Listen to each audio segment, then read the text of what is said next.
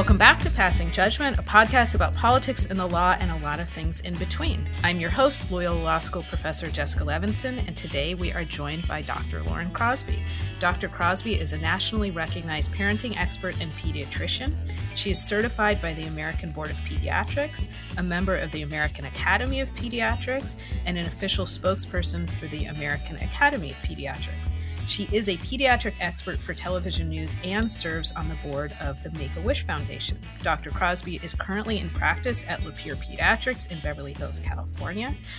Welcome, Dr. Crosby. Thank you for passing judgment with us. Thank you so much for having me.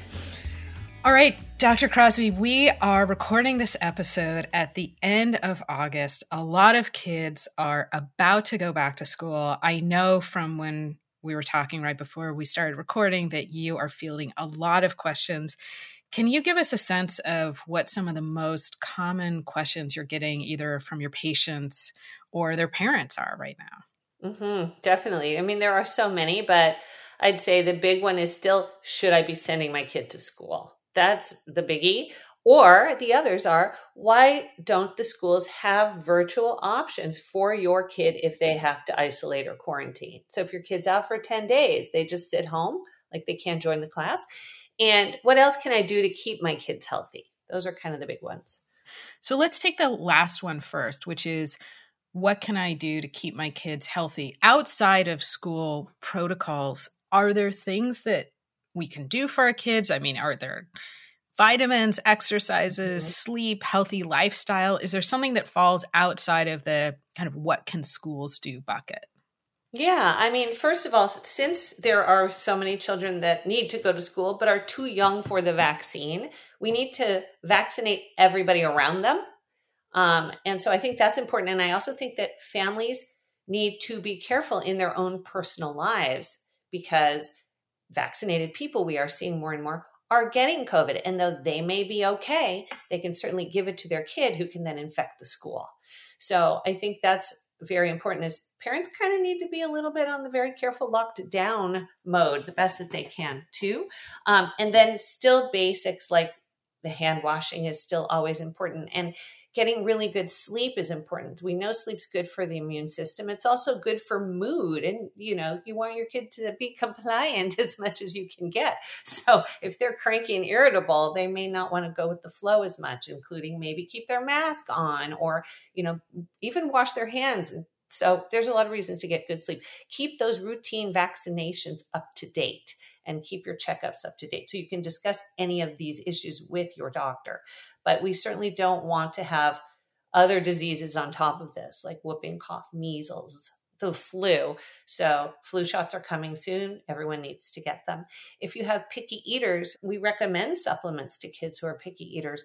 We also want to promote gut health with some probiotics potentially. So, and lots of green time instead of screen time, right? So moving your body, getting exercise, and fresh air. So that can reduce stress, which is not good for the immune system, and it can boost mood. So there are some things we can do. That's incredibly helpful, like specific things that people can actually do. And when I understand that when you have specific things you can do, that also helps alleviate your stress because you feel like you are actually taking action. And I think the pandemic has caused so many people to just feel powerless because one, the virus, and two, other people's reaction to the virus. And we kind of danced around this, but one of the big questions I assume you're getting, which is, we talked about, should I send my kid back to school, which I think is dependent on, well, where are you and what does your school look like? So the world seems to be divided now between people who are over 12 and eligible for the vaccine and people who are under 12. So let's start with the under 12 set. Is there a group of best practices where you are satisfied if a school can do these things, then yes, as a pediatrician, you think, okay, understand that there's no zero risk situation, but that's probably as good as it's going to get? I mean, I will just say this. Yesterday, I got a phone call from a family of mine who had to move to Texas because of work situation. And my 10-year-old patient, who I've taken care of since birth, went to school. There's no masks there. And she got COVID. So her mom called me yesterday and was like, This is my nightmare. I have protected her for a year and a half. We move here. She can't be the new kid in school, the only kid there in a mask and the new kid. It would just, and she got it. So, they aren't careful, right? So, I mean, there's not a big difference really in schools right now between what the under 12s and over 12s need to do, because the who knows, we want them all vaccinated for the big kids, but still big difference is really just testing and quarantining. So vaccinate anyone who is eligible around the kids if the kids are too young. We know kids benefit from in-person learning, so we want to get them back safely, but they do need to mask. We are fortunate that it is required here. The K through 12 schools do need to mask, regardless of vaccination status. We want to keep kids outside as much as possible. We want to make sure they're keeping those masks on in the classroom, which I think is probably a bit of a difficult task, especially for kids who are back in school and over the year and a half never had to go to school and wear a mask. So they're not quite used to being in it. Physical distancing, the more the merrier, 3 feet at least. They should eat outside. They should be spaced apart. There's all of those things that we have talked about that we know can really help. We want testing. I think it's important to test a minimum of once a week right now in the schools. We want good ventilation, and we want to make sure kids know what people keep their kids home if they're sick, and the teachers are listening and they're hearing coughing and sniffling. They got to get them out of there. Yeah. And so much of this, as you know, keeping kids 3 feet apart when they're in a school environment is really difficult. And at a certain point, I assume, I know you're a parenting expert and a child development expert, that at a certain point, how many times can you yell at a child, like, right, stay away from your classmates because it could be incredibly dangerous to your health, before you're potentially causing a different type of problem. Exactly. No, it's very, very true. And that's why outdoors, you don't have to worry as much about that. Even if they get close together, it still is much better outside. So would you suggest, we're both in Los Angeles. I think we've been very lucky, and not just based on luck, but I think based on policies that our politicians have implemented, that we're not in the Texas situation that you just mentioned. We're not in the Louisiana or Florida situation, at least not yet. And we hope we never get there. If those protocols are in place, I know that you can't make the ultimate decision for any family. And I know that they all want you to make that ultimate decision for you, because then they can say, well, I defer to my expert. I defer to my trusted pediatrician. Then do you say, basically, if you understand the risks and the school is doing those things, then at least it's a rational decision to send your child back? I do. I mean, if there's no protocols, then of course we'd be like, nope, don't go. But that's right, like in the South, like you said. So here, but and some schools are really trying. But I think the bigger school districts, it's so much harder, because you not only have to control the kids and make sure they're testing, but again, their families have to be compliant and not send them to school. I had another parent contact me today because a sibling of a kid with COVID, they didn't have her result back, but she was sick, and they sent the sibling to school. And guess what? Both kids have COVID.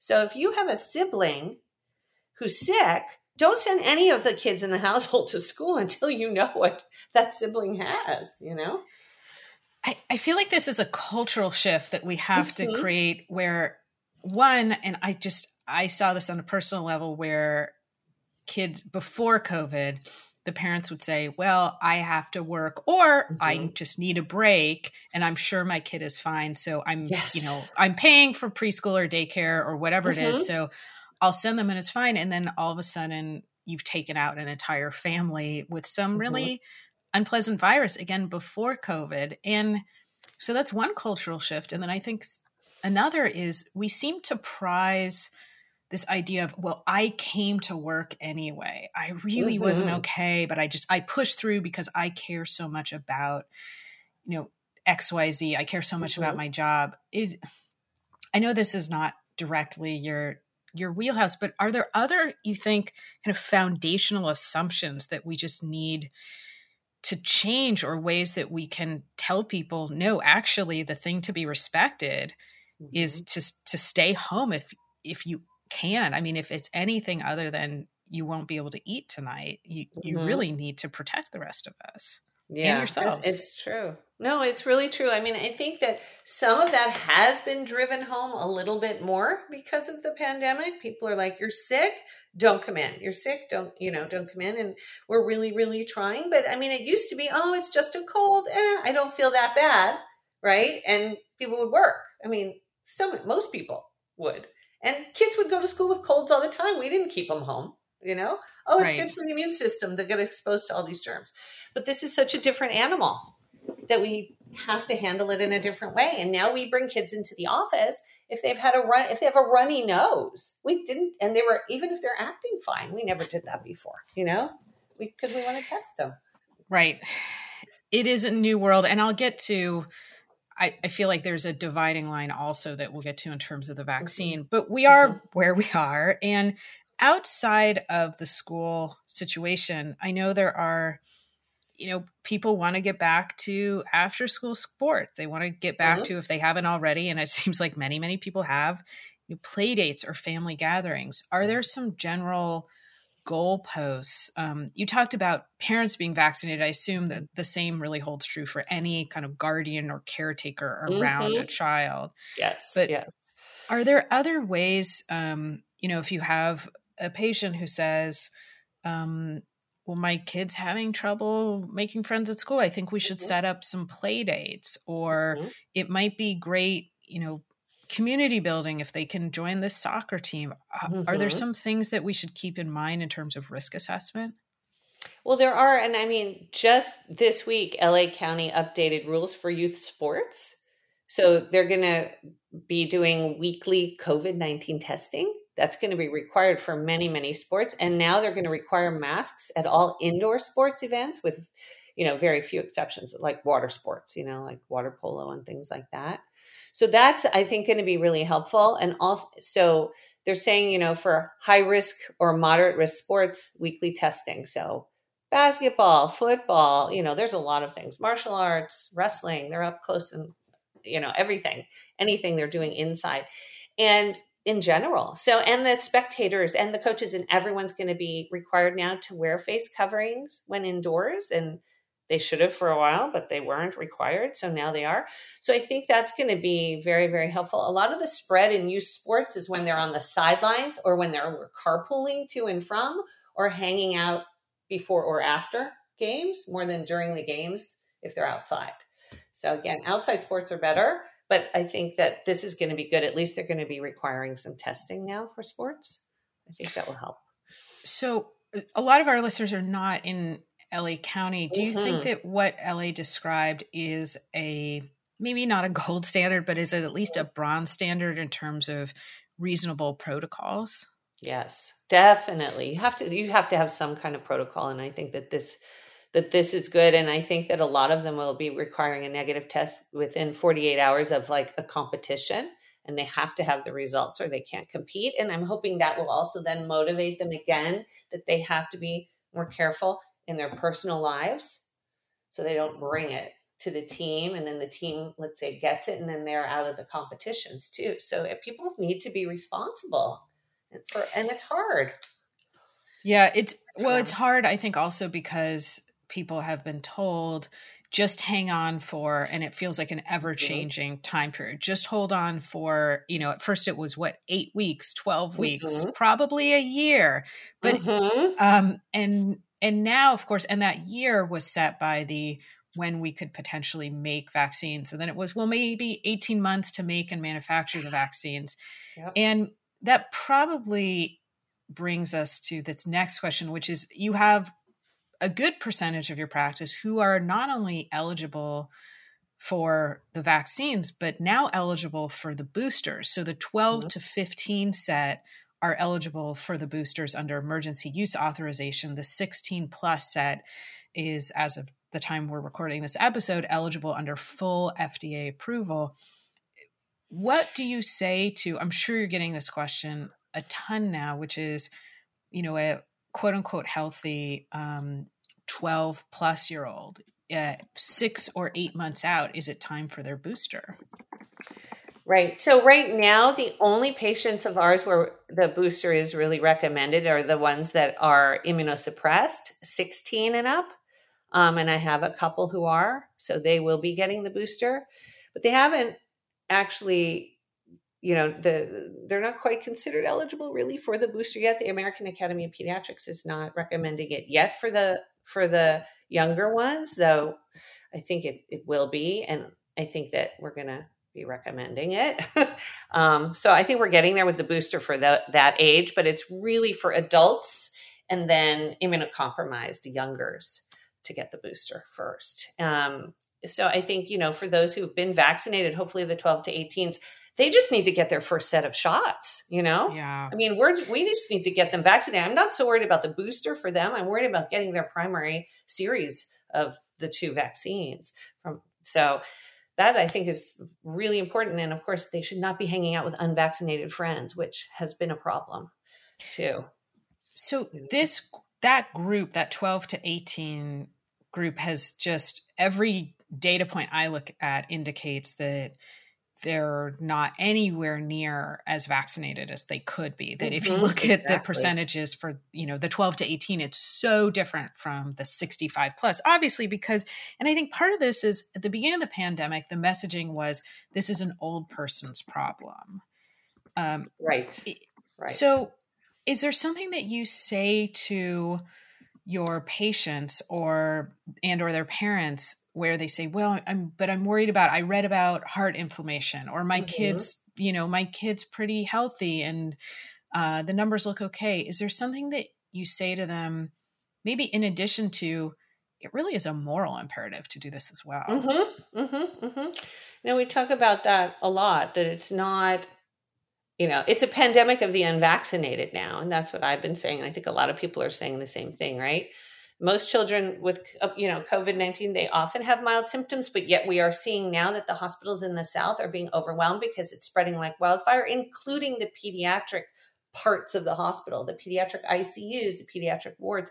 So kids are getting sick. Plus they're off. Some of them are getting double viruses because a virus called RSV is going around now that normally we see in late fall and into early spring, more winter virus, so to speak. So some are having this double illness on top of it, where they have COVID and RSV, which is a respiratory virus, especially worse on younger kids and infants. But it can affect you. I mean, and there's been over 4.5, 4.8 million kids who've had COVID. We've had 4,000 kids who've had that MIS-C, which is the inflammatory syndrome from it. And we've had over 400 kids die from COVID. So, some people are like, oh, that's not that many, but it is if it's your child. So why don't we help everybody and keep everybody well? And, people need to care and they need to take it seriously in the children as well, because now the children are open to be the ones who get it and then spread variants, right? So because they're not vaccinated, we can get more variants because of it. And then we'll have to make all new vaccines for those and just keep going in a circle. So we need to get everyone vaccinated. It seems to me that there's like a 2-prong approach to explaining to people that they need the vaccine. It's one, it's a selfish thing. It will protect you. We still I don't know with my law degree, I certainly don't know about long-term COVID with respect to kids. And also, if you think about any multi-generational household or any situation where you're really in anything other than a total isolation or lockdown, we now know that kids can spread, particularly the Delta variant. And so I don't know how to appeal to people both in their selfish and selfless sides, but it does seem like that's what we should be doing. Right. And the cases of myocarditis, let's say, which was found to be a rare potential side effect from the COVID-19 vaccine, usually in males, usually under age 34, it's still super, super rare. Myocarditis from COVID is much more common than myocarditis from the vaccine. So I think I do tell people that a lot. I wish people would say that one sentence more, because it feels like people think it's just a question of risk from the vaccine. And that's not that's just not a reality. It's risk from the vaccine or risk from what is an increasingly likely exposure to COVID. And it seems to me that every medical professional would say to you the risk from the vaccine is far, far less. Far, far less. And again, I also tell people who's in the hospital. No one's in the hospital because they had a reaction to the vaccine. They're in the hospital because they didn't get the vaccine, I was going to talk about this in a minute after we talk about the timeline for vaccines for the 12 and under, but I think we're kind of circling around it, which is, it seems like there's a messaging problem in our country. And if you were to advise maybe the FDA or the Biden administration in terms of how can we try to, well, what needs to be done. I mean, so how can we get to this gold standard that you've described? We're never going to get exactly there because of human behavior and because it's just hard to constantly be this vigilant, and it's exhausting. But it does seem like our policymakers have really fallen flat in a lot of ways. Yeah. I mean, politics sadly got in. This is science and this is health. There's no politics that should be in this. It's not political, and that's why that whole thing became political. And once that happened, we're done. It just messed everything up, Have you ever seen this you've been practicing medicine for 25 decades. years. Yeah. I wasn't going to mention, for me, that's actually very comforting because I always feel that no offense to new doctors, but I want somebody who's seen at least a couple of things once who can say, no, I know how this plays out. Have you ever seen the politicization of science this way? Never, ever. It's disgusting, really. Yeah. I don't want to drag you into a political conversation, but it does seem to me that as a medical professional, you must just be exasperated because you know what to do to protect your patients, and they're being fed misinformation and disinformation. No, they make decisions on the vaccine for their teens without even asking me. And I'm like, you didn't ask me. Why are you listening to your friends on Facebook? Why are you listening to politicians? Why don't you ask your doctor who's known your kid for 15 years and you for 15? You trusted me with all those other vaccines. You trusted me with everything else, but you didn't ask my opinion on this. It's not really an opinion. It's actually science and fact, Right. I mean, that's, there's just this really, it's so dark, but there's this, joke going around that you won't trust your medical professionals with respect to the vaccine, but you will take something intended to, deworm animals because you read about it on social media. And that's apparently where we are. But I do want to try and give people a little bit more maybe hope or information. There's a lot of parents of the 12 and under group who I think are collectively holding our breath until the vaccine is approved for younger kids. Do you have a sense of the timeline? Again, we're recording the episode at the end of August, just to kind of remind listeners. Do you have a sense of what we're going to be looking for in the next few months? Yeah, I mean, we are still hearing, nobody really knows for sure. We're hearing late fall, maybe early winter. It's unclear. And some are saying, it'll be sooner for the 5 to 11-year-olds for the EUA. And that's kind of the next group I think that it will be available for is the 5 and up. So they'll probably be next. And I'm hoping it's not more than a month away, but we just really don't know. I'm sure so many other people keep constantly refreshing certain sources. And what I've seen is basically Pfizer is going to give their initial data by the end of September. Then the FDA reviews it. Hopefully that doesn't take as long as it could. I know that a number of pediatricians, and I assume you included, have basically urged the FDA to try and look at this with the understanding that we are in the middle of a pandemic. Right. And with the understanding that we know that all we need really, because any of the vaccine side effects that showed up before 2 months after. So if they have a couple months of good data it really is sufficient. And, and it's going to still be followed up anyway. I mean, my husband and I volunteered last August, September. And so we're on the Moderna study. And so we were some of their, people on the study being tested all the time in our antibodies and getting their first vaccine. And I know how careful they are, and the follow-up is amazing. And I hear from them every week, and I talk on the phone every month, and they take it seriously. And I think, we've got to have enough data by now. So hopefully we can get there soon. And you don't have to answer this if you don't want to, but you're part of the study. Will you be, after the 8 months, will you avail yourself of the booster? Oh yeah, for sure. My husband wanted it yesterday. He can't wait for his booster. But we don't want to break the rules because we're on their study for 2 years. And so, they need our blood as is before it's boosted, before they give us a booster. So when I go back in October, I'm hoping they give me one. I hope so as well. Mm-hmm. Is there, as we end the substantive part of the interview, is there anything that you just feel like is getting lost in the conversation? I think we've probably given your main points, but is there one thing maybe you wish that you could have the FDA just message more clearly as people are just grappling with the second year now of what feels like an intractable pandemic? I think it's got to be an amazing PR campaign.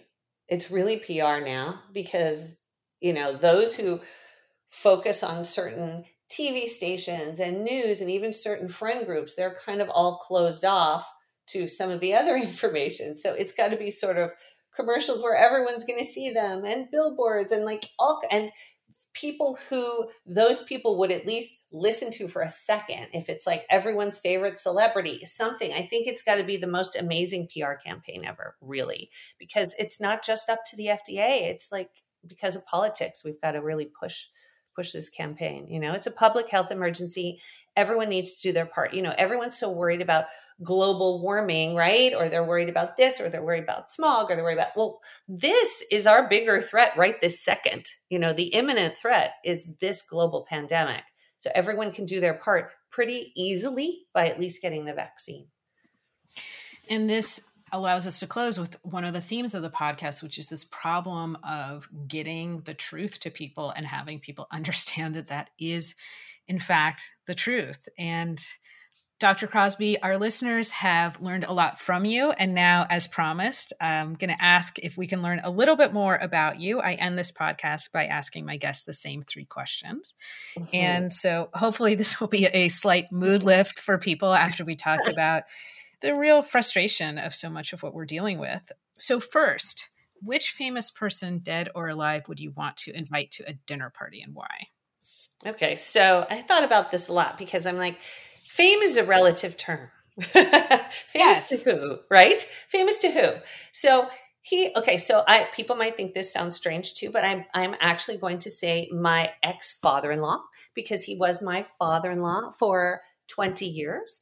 And we were very close. I met him when I was 22 years old. And he was a songwriter. He had a 1974 #1 hit that I still hear wherever I go, including in Trader Joe's. And he was a musician. He was smart. He's a UCLA grad, and he majored in English and minored in Spanish. And he was a songwriter. He played the piano. He's amazing. He was always the life of the party. He would bring a song flute out if we had like family dinners. He was a wonder. He's in his 90s. He's not doing well right now. I am in touch with them. And anyway, he was fun. He was lively, and he was always comforting. So I would say Wally. I love that answer. Actually, when we interviewed David Rothkopf, a professor of international relations and a journalist a long time ago, he said, I don't want to meet somebody famous. I want somebody I actually know, and I already know. I love spending time with them. And and the listeners are going to wonder, what is that song? Mm-hmm. It's Rock the Boat from 1974, #1. Next time we are all either in front of YouTube or Alexa or in a Trader Joe's, I will recommend that the listeners call that up. Next question. You're going to be stranded on a desert island and you can bring one meal. What is it? Thanksgiving dinner. Oh, that's a very family-friendly right? answer for a pediatrician. I love that though. I do. And my husband's like, I don't like turkey. And one of my sons is like, I don't like turkey, but I'm like, I do. And I like it with all the fixins. And I love a good, hearty comfort food Thanksgiving dinner. Now, you get one superpower for 1 hour. What is it and why? This was hard. I have to say this. I actually really think flying for 2 reasons. One, because it's Los Angeles and traffic is horrible. Horrible, yes. And now again, like it wasn't, and it was like dead streets like a year ago, but now it's back to horrible. And 2, because I just think it would feel like fun and freeing, for an hour to just float around. We must just all feel so earthbound because I think that's our most common answer. Right. And it makes so, particularly now when we're not only stuck here, without flying, but we're largely stuck in smaller places than we used to be. Dr. Lauren Crosby, thank you for passing judgment with us. Thank you. You can follow Dr. Crosby on Instagram at Dr. Lauren Crosby, Twitter at Dr. Lauren Crosby, also on Facebook and YouTube. You can find me on Twitter at Levinson Jessica. We know that this was a little step out of our ordinary episode, but I got a lot of questions answered that I've been really wondering about. I know that this is on the minds of a lot of our listeners. We hope you enjoyed this episode, and we wish everybody a great day.